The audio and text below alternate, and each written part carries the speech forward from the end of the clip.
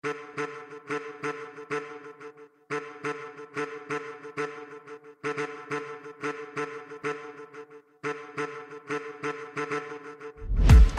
often in the lessons that I give on a day-to-day basis, the most frustrated type of golfer that comes in to see me is the golfer that tries to hit the ball dead straight, but then can miss in both directions, can miss left and can miss right. And in golf we call that a two-way miss. Welcome back to the Two-Way Miss podcast, and boy, do we have something special in store for all of you today. Patrick McDonald, who covers golf for CBS Sports, joins us to break down what has happened on the PGA Tour thus far in 2023, what we can expect when watching the Waste Management Phoenix Open this week, and he gives us a little background on himself and how he got into golf. It was truly a great conversation with Patrick, and we are hoping to bring him back on for some of these designated PGA Tour events later on this year and maybe beyond, who knows. But before we get started, I want to give a shout out to our friends at Blue Tees Golf. So I played golf for the first time in about a month this past weekend, and I couldn't wait to get out there and try out my new Florida Gators branded Series 2 Pro Plus rangefinder from Blue Tees. This thing was sick, and it didn't matter if it was uphill, downhill, or whatever. The pulse vibration picked up the flag every single time without fail. And the HD display made it clear and easy for me to see my yardages and give me the confidence I needed to pick the right club and hit the right shot. It was crazy windy, so the adjusted yardage was more important than ever, and this rangefinder delivered and was spot on all day, giving me what I needed. Right now, Two-Way Miss listeners can use the code Two-Way-Miss, that's TWO-WAY-MISS at checkout, and get 10% off your order at BlueTeesGolf.com. These rangefinders are the absolute best in the game, and you won't be disappointed with not only the price point, but the quality of these products. It truly is incredible. I promise you, if you pick one of these up, you'll really love it.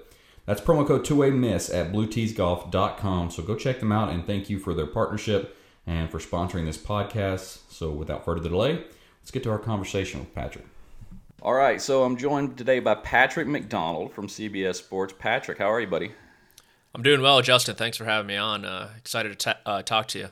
Yeah, we're excited to have you, and we're excited to hopefully do some more of this content creation podcast stuff throughout the designated events. We want to cover some more PGA Tour golf.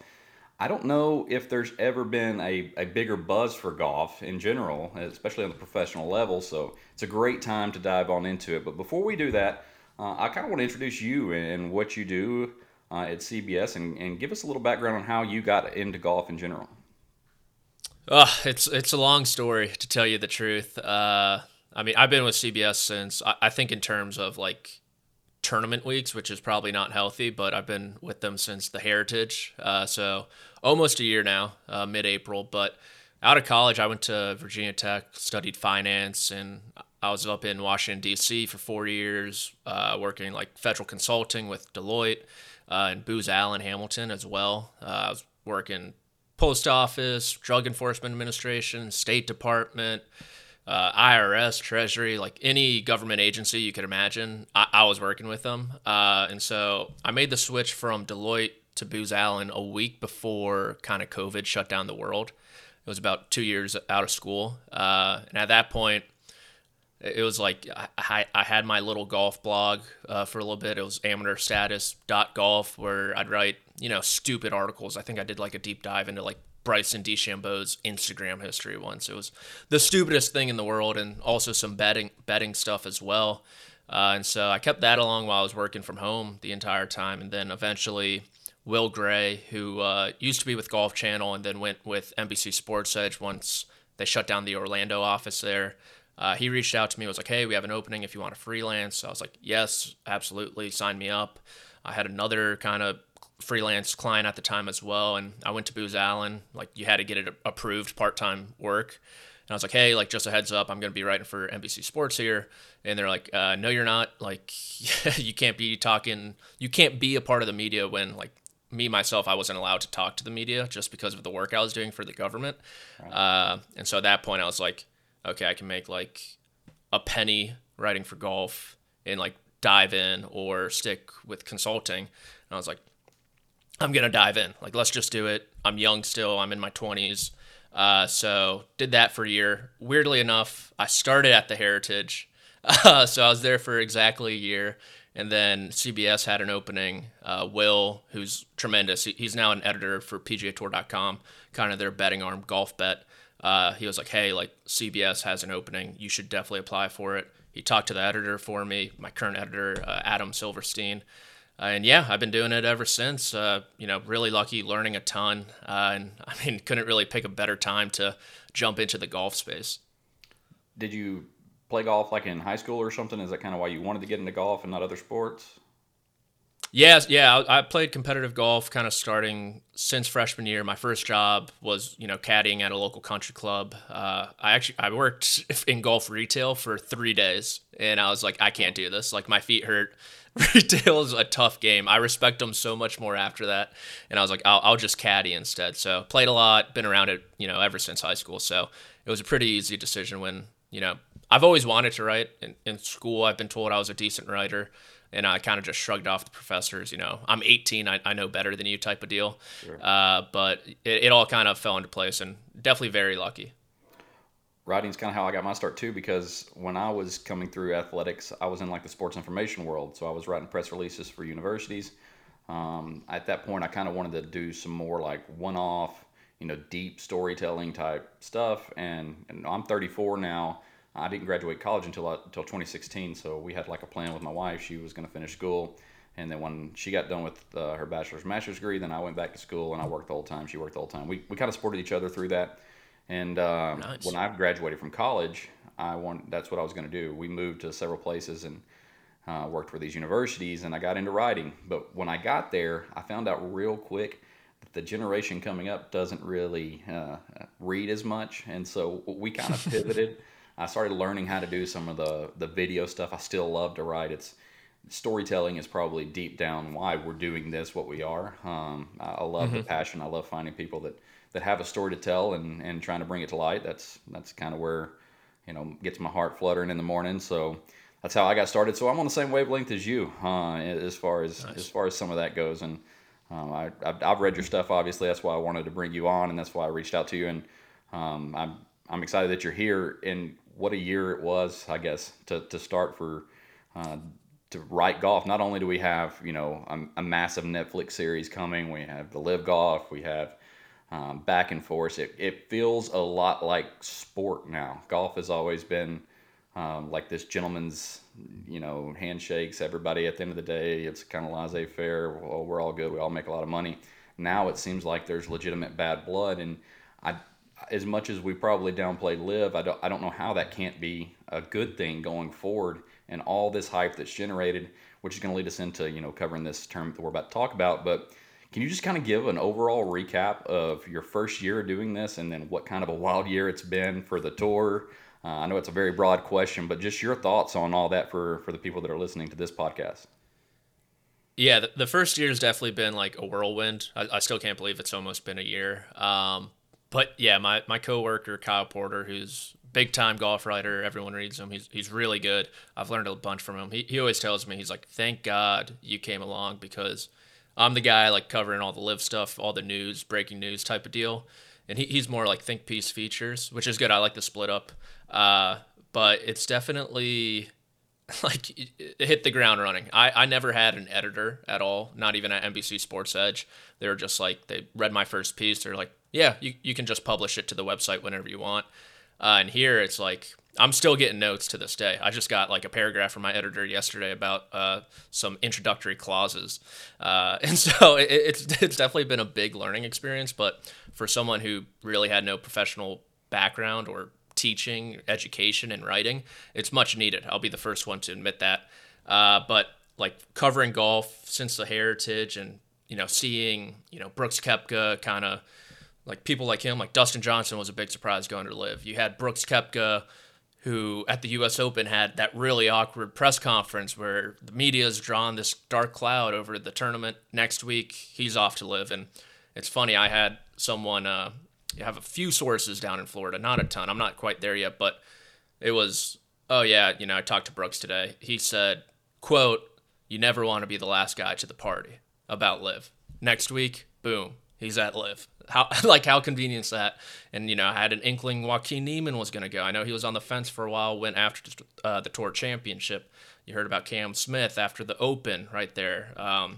So just like being able to learn some stuff before it's kind of brought to light to the public's pretty cool. I'm horrible at keeping secrets, which is not good, but Right. I've had to learn to get better at that. I mean, that's how I make my friends. I tell people secrets. People Right. like information they don't know yet. So just like being able to kind of rub elbows with some of these guys and ask questions at like press conference and stuff I still get kind of nervous. Like I asked John Rahm about his putting at the CJ Cup. He gave me a death stare. He's like, "Why the hell are you asking me this question about my putting?" I'm like, "Because you're putting good now and you're not a good putter. Like tell me what's going on. What flipped?" And now look, I mean, many people are saying after that, this run he's on is because of me. Many people, not me. But it's like I said at the beginning, it's just been a whirlwind. I feel like I'm talking in circles right now. And it is like the best time to get into golf because you kind of had that COVID boom of everyone playing golf in general because it was the only thing you could really do. And combined with finally, like you said, some clashing in the sport. And I kind of see it twofold where, yeah, there is some kind of back and forth between LIV and the PGA Tour, but it almost does hurt the PGA Tour losing all those guys if you think about it, because they did take all the villains. Harry Higgs said this to Golf Week at the beginning of the month, where the Dubai Desert Classic was great because Patrick Reed was being Patrick Reed, Rory was being all high and mighty as well. They end up, kind of in a duel there down the stretch with Rory winning by one stroke over him. And it's unfortunate we're not going to see that, something like that this week on the PGA Tour there's no Brooks, there's no Bryson, no Phil, no Patrick Reed, all these villains, all these like personalities. And at the end of the day, sports leagues are star-driven sports, right? You need the personalities at the top. And the PGA Tour is kind of left with, they're not villains in my opinion, but like a John Rahm who gets angry when he misses a 5-footer, or a Justin Thomas who's electric at President's Cup and Ryder Cup, and the Europeans hate him because he's kind of like the U.S. Poulter, and he can be perceived a little bit as a punk, I'd even say. But those guys like aren't really the villains, and hating people in sports is like almost as good as liking someone. Like if you're a Cowboys fan this week, you would love nothing more than the Eagles to lose. And we don't really have that on the PGA Tour. But like once it comes to major season, and like we'll get that, and like hopefully some LIV guys and PGA Tour guys are battling in majors, we'll get that. But it's unfortunate we don't have that more on a weekly basis. I've got a long-winded theory of kind of how a villain becomes a villain in golf, and it really, with the exception of the Patrick Reed cheating scandals that are, I'm sure talked about ad nauseum on a million different golf podcasts, there has to be some sort of social media element for you to be a true villain in golf, because they are independent contractors and they can speak for themselves, as opposed to a lot of guys do promoted tweets and contracted tweets with, endorsement deals. We see maybe not Patrick Reed so much, but we see his wife kind of get involved, and then Phil with his tweets, a couple years ago in the Masters, talking about hitting bombs and drinking the coffee and how it was revolutionizing his life. And then obviously Brooks, being a little short on social media, Bryson being the weird guy that he is. I think there has to be an element of personality, that's portrayed to the public outside of the golf course for us to dislike you. When you're talking about Justin Thomas, I think, especially in the South here, he's an Alabama guy, so everyone around here loves him. But if you're looking at him from the perspective of, like, do I like or dislike this guy, with the exception of the Ryder Cup stuff where the Europeans, have an issue with him, I just don't. He doesn't post anything that's just overly controversial. I know he had the one slip up there a couple years ago, but he doesn't post anything that's just overly controversial, or he doesn't really fire back. Max Homa is almost too likable when it comes to that, and so I just feel like there has to be this element of you got to be a little combative on the social channels with either you kind of got to look weird in some of these promos that you're doing, or you got to respond to fans, or Kyle gets called out all the time for some of the tweets that he does by professional golfers, and so like you got to have some of those guys that break into that space, and that's just a kind of a theory. That's just the new generation. The next generation of golf fan that's coming up is going to pay attention to that stuff, and so to me, you got to have a little bit of that element. I don't know where I'm going with that, but other than just saying, I feel like their personalities has to be shown, not just on the golf course. They're all competitive. They all want to win, but you kind of got to be a flair for the dramatic off the golf course as well. Yeah, I'd agree with that. I'm probably too close to the situation where I'm just like looking at them as like the person they are. But kind of like you said, you need to show something on the golf course as well. Like Patrick Cantlay's never going to be a villain. Xander Schauffele's never going to be a villain. Like they're the two most vanilla guys in the world in a good way. Like Xander's like sneaky, one of the funniest people ever as well. But I mean, they don't check social media at all. You're right. Yeah. I need to ask you this before we get going, and sorry if this is sneaky or creepy anyway. I noticed Patrick Cantlay is like your cover photo on your Twitter bio. Is that by circumstance, or are you a Patrick Cantlay stan like myself? Because I ride for Patrick Cantlay. A lot of the people that I talk to around here, he hasn't won anything, blah, blah, blah, blah. I think he's the most underrated player in golf. Maybe that's he just makes it look easier, and his amateur career is crazy if you really look at it. But he makes it look easier when he's clicking than just about anybody. Like he's Rory-esque to me with how easy he makes it look. Now he hasn't won the big one yet, but in my opinion, Cantlay is one of the more underrated players that's playing the game right now. And I just didn't know if you were on my bus as far as that went. So that was from the 2021 BMW Championship at Caves Valley. It was like the first tournament I covered on the ground. I'm actually in the photo, so that's why it's up there. Oh. But I am a Patrick Cantlay stan as well. I agree with you. I think the sky's only the limit for this guy. And I actually had a friend in college who grew up with him, so there's some connection there. I remember I was like following him and Bryson. I mean, that was like an unbelievable duel in Baltimore.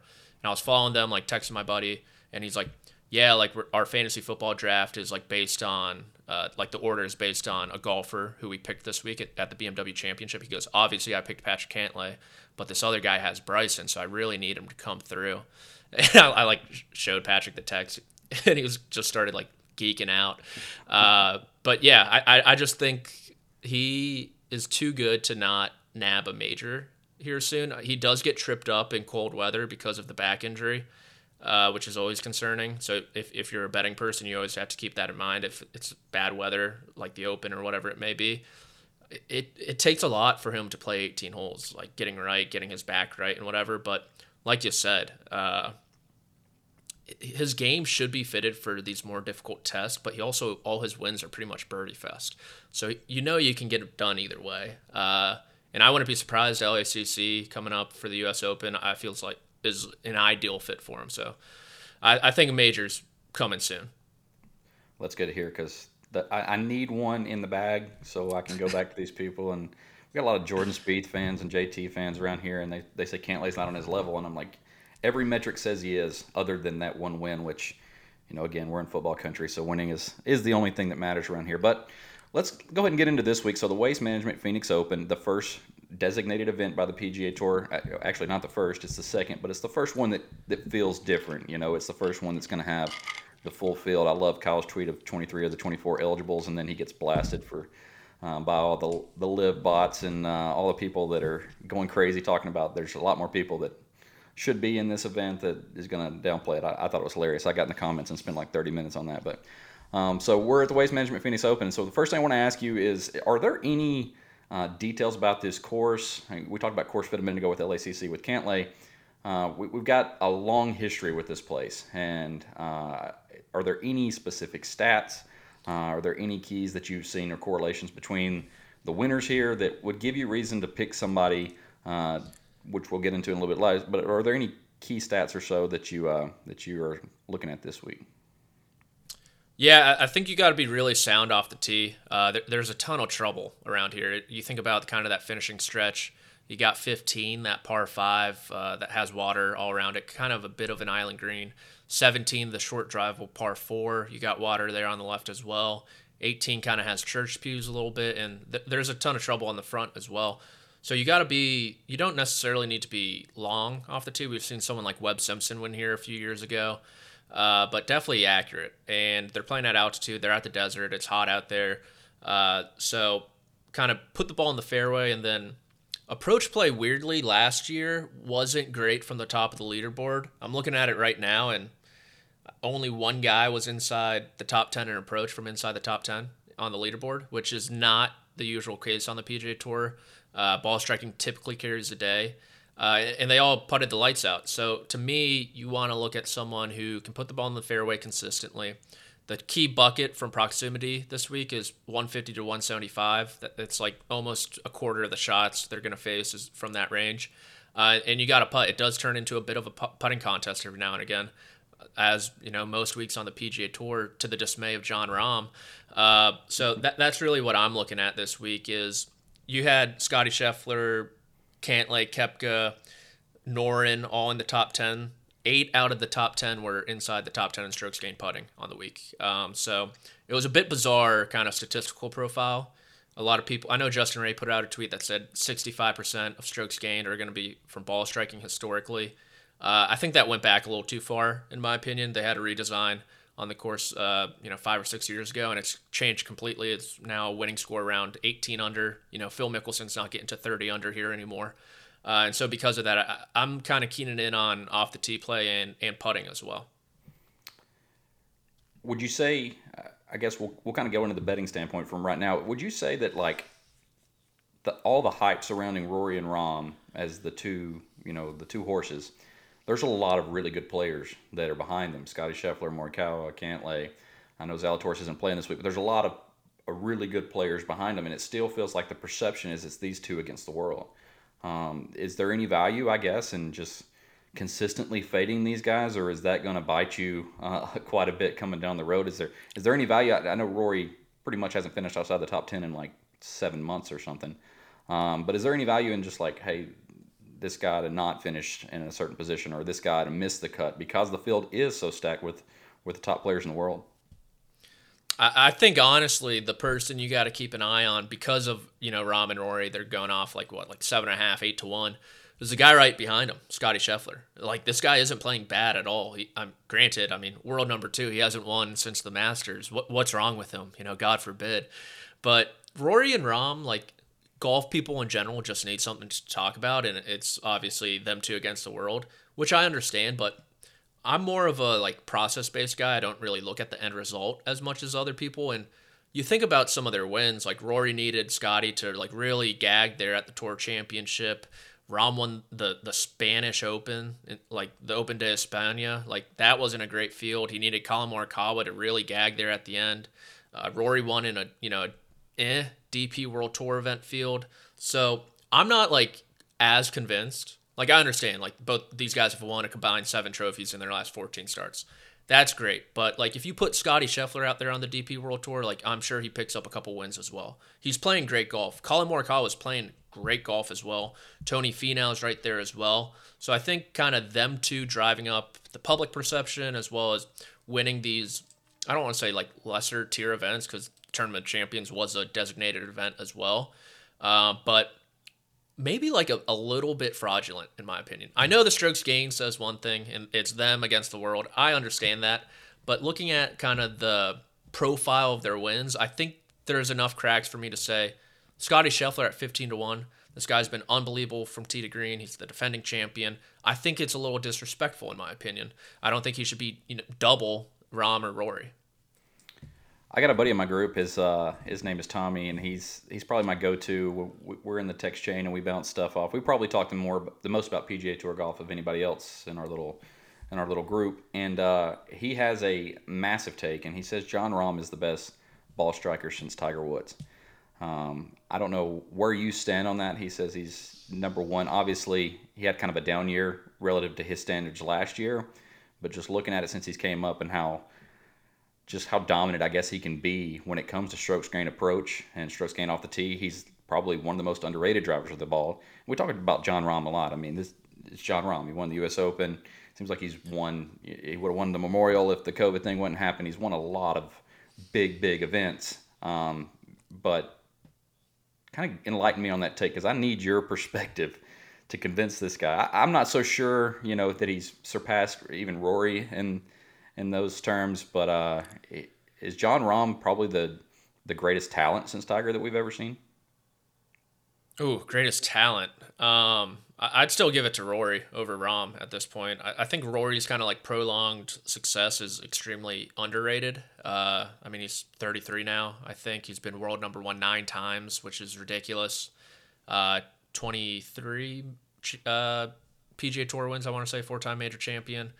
So I'd give the nod over Rahm at the moment. But to your buddy's point about Rahm's ball striking, I think when it's all said and done, he'll go down as the best driver to play. His off the tee numbers are stupid. Like, he's gaining over, nearly a stroke and a half on the field per round. It's absolutely just Looney Tune ridiculous. So I know everyone, Rory's got the fluid swing, and off the tee, Rory's phenomenal as well. I think Rahm will clip Rory in that respect by the end of his career.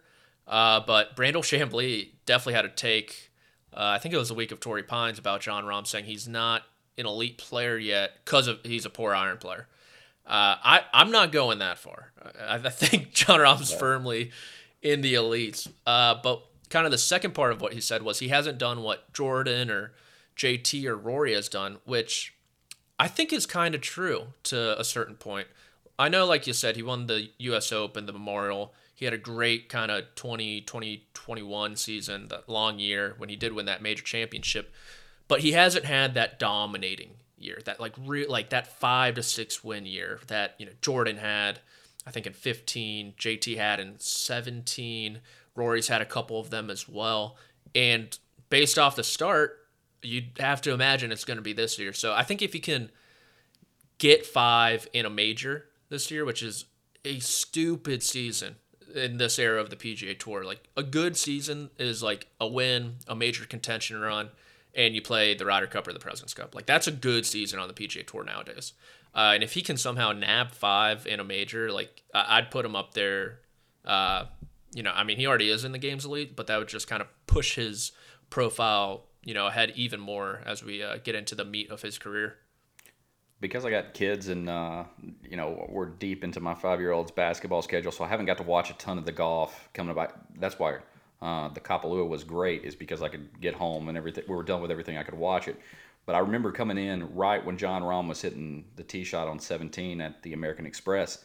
And the wind was howling that day, and I think it was the final round. And he's aimed, there's a canyon or something left of that fairway, and he's aimed directly over that canyon. And for somebody who's played golf, I was terrified just watching it, because a lot of the guys, the way the cameras work, you can't really see where they're aiming a lot of times. Like, you'll see the ball come off, but you can't, depending on the camera, you can't really tell where they're lined up. It was very clear he was lined up over this canyon, taking all that on and hitting this massive 30-yard cut with the wind, and it was incredible to watch. And I was texting my buddy Tommy again and saying, like, this guy's different, than a lot of guys are just gonna not take on that risk because they don't have that full faith in themselves, especially that late in a golf tournament that they're in contention for. So maybe there is something to that, and obviously I think he's got the moxie to handle any situation. And like you said, if he reels off 5 wins, which would be a crazy, ridiculous, massive year, then and he gets any of the majors, it's going to be really wild to watch. And I'm kind of looking forward to it, because if he does take that next step, not having some of the guys that have gone to live, again, it always kind of goes back to that. Who's going to chase him down and really put a lot of pressure on him? It may have to be a team effort if he really gets hot. But, Rory's kind of the guy for right now, and a lot of guys chasing. But let's talk a little about value. I know from a betting standpoint, it's easy to take the long shots. I think the public perception is always you're going to take the favorites. But is there a guy, on down the board that you're really paying attention to this week and thinking, everything is kind of lining up for this guy? Is this maybe one to watch? I love kind of the long-term prospects of JT Poston. And I think he's like as long as 130 to 1, which is stupid. He's a top 50 player in the world. He's probably playing closer to a top 30 player in the world, in my opinion. And this is a guy who like reinvented his swing last winter. Like, he was straight up bad at golf, like not sugarcoating it at all. He missed a ton of cuts in a row, and he kind of went back down to Sea Island, changed his swing a little bit, got really consistent off the tee. And that's really, the biggest slice of the pie when you look at these guys. We just talked about driving. The 2 best drivers in the world are the 2 best players in the world at the moment. And so JT Poston really found a comfort level with his driver, and it's propelled him to, the John Deere Classic win, where he was very emotional after. And this week is, I think, just tailor-made for him, where he is extremely accurate off the tee. And like I said, this does have a tendency to almost turn into a putting contest, and he rolls the rock with the best of them. And he's never missed a cut here. Back-to-back top 25 finishes here. The iron play is hot. He finished inside the top 10 at the American Express. I think he gained almost 5 strokes on approach in only a couple measured rounds there. So all the stars are aligning for JT Poston. And my thing is, like, if you look at the 2022 leaderboard at this tournament, as well as like the 2022 Travelers Championship, they're almost identical. Like, Xander ended up winning, but Theegala was right there. He had that double bogey on the 72nd hole. Patrick Cantlay was playing alongside Xander there in the final round. Scotty Scheffler was in the mix. So I think there's something brewing there, because JT Poston finished second in that tournament, nearly was a surprise winner. He's played well here in the past. He's comfortable in the desert. So I think 130 to 1 on a guy who's playing like a top 30, 35 player in the world is pretty valuable in my opinion. Yeah, no, I've been paying attention a little bit to his game and listening to some of the other golf podcasts, listening to you guys talk about him on your podcast, and he might be the guy. There's always a guy that's in that 30 to 50 range in the world that takes that big step year in, year out, and then he becomes like a household name. Last year, it was kind of Theegala, but he never broke through, but he was like the darling, And JT Poston's been around. He's a journeyman almost at this point in his career, but he may be that next guy. He reminds me a lot of Webb Simpson, and it took him a little while to get going. Then he won the U.S. Open, and then he started just winning at kind of a regular clip, and that could be this guy going forward.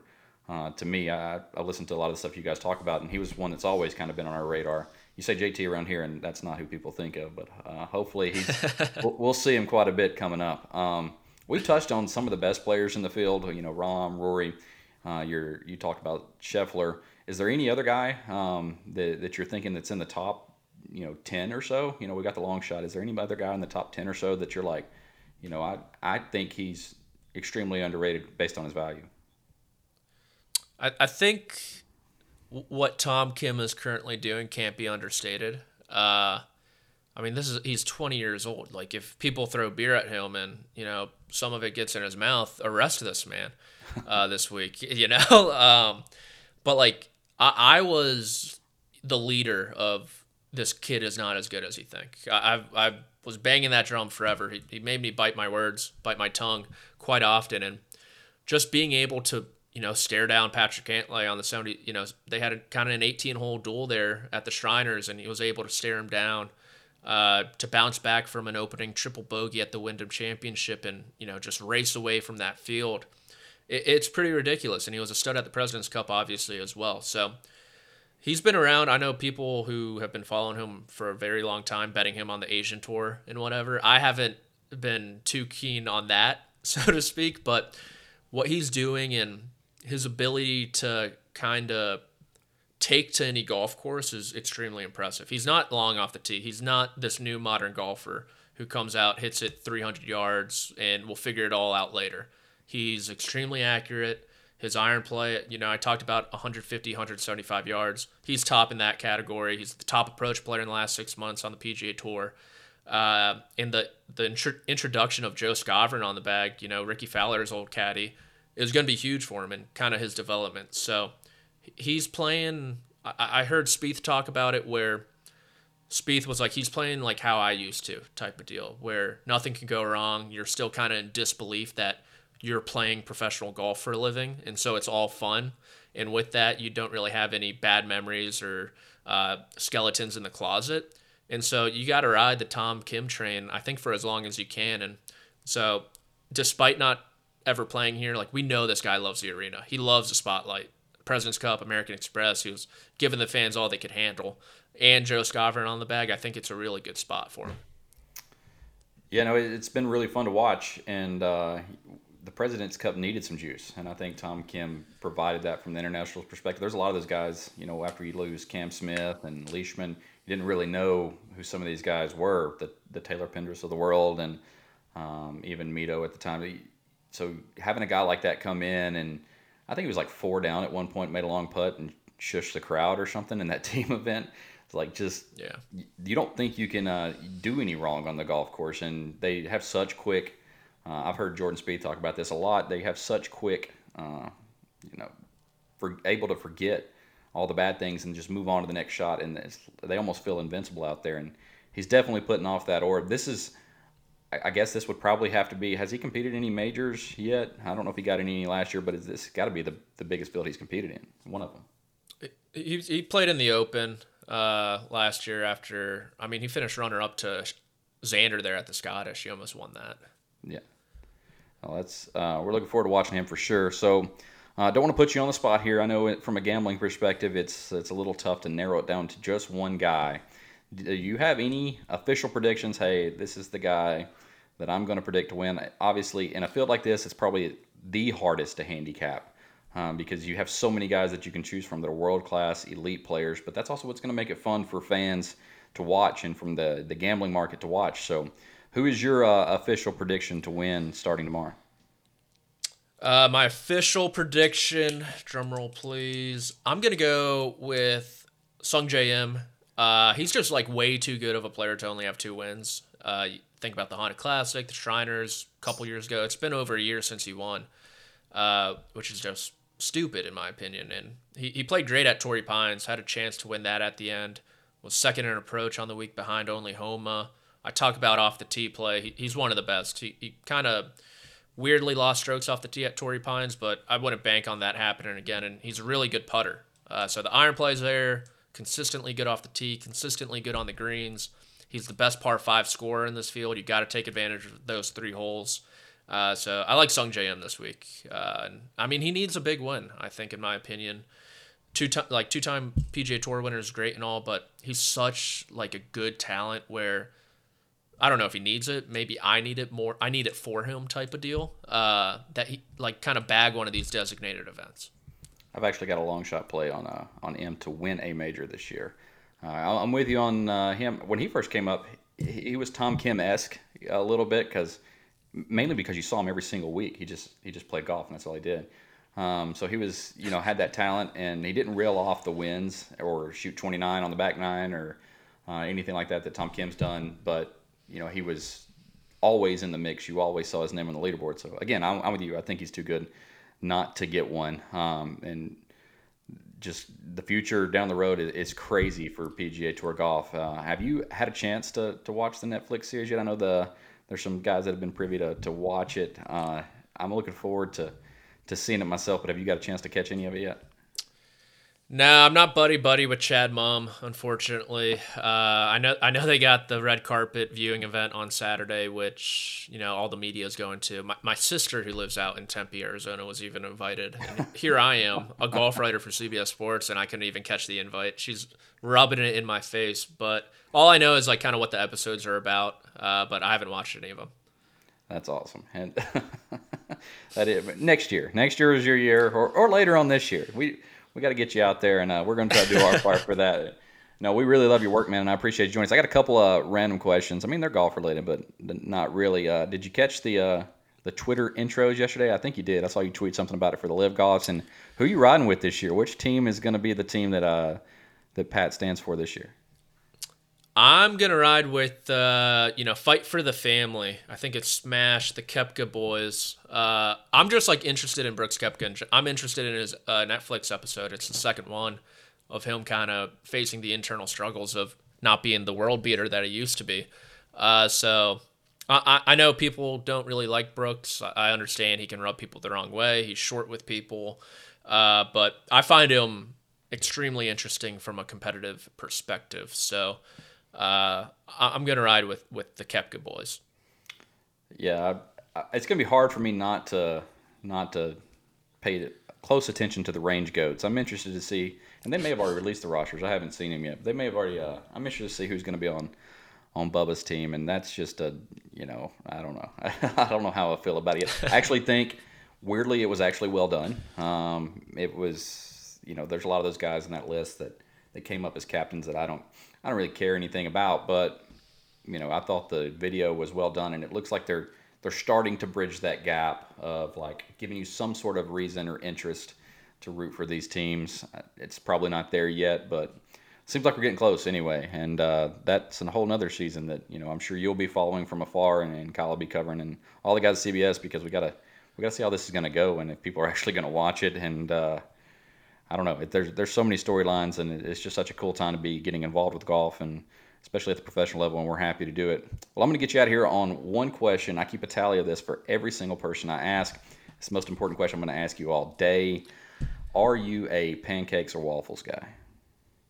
So weirdly enough, I just went to brunch with a group of friends. We had them down here for New Year's, and I will eat my own meal. I'll eat waffles, but like for the table, like there's no like appetizers for breakfast really. So I get kind of just like a stack of pancakes for the table. But for myself, I will say waffles. Oh, that's tough. That's tough for me. I'm a pancake guy. That's okay. It's okay to disagree. I mean, I don't know if we can ever have you back on now, but at the end of the day, it was, no, I mean, that's something we all talk about, and that's something we keep a running tally of all the people that we talk to. It's like, where do you stand on this? I think it's the most divisive issue in the entire world because they're literally the exact same. You change the texture, and all of a sudden, some people like them a little better than the other. Just something about a stack of pancakes is just different to me. So I'm a pancake guy. Okay. But well, Pat, man, we really appreciate you having you on. We're looking forward to following the coverage this week. Why don't you tell everybody that's here and is listening how they can find your work and what you're involved with and where they can go listen or read your stuff. Yeah, you can find all my stuff at cbssports.com. I'm on Twitter at amateurstatus, kind of an homage to my former blog. I would never get rid of that username. Instagram's Pat_McDoe, and then I have a newsletter that I started recently called Status Update, kind of just picking my favorite articles, videos, or whatever from the week that was in golf, sometimes not even golf, and kind of like curating it for those who want to follow along. So yeah, I mean, JJ, it was awesome talking to you. I'm excited to kind of watch you guys grow from here on out. I'm excited to watch your guys' videos coming out here soon, and it was a real pleasure. Yeah, we appreciate that, Pat, and go follow him. I know First Cut Pod, that's the podcast that you guys do as well for CBS Sports, right? Correct. Yeah, I forgot that. Jeez, look at you. You know better than I do. No, I'm a regular listener. I'm a regular reader, and we look forward to following your stuff. I appreciate you coming on, Pat, and we'll talk to you soon, buddy. Yes, sir.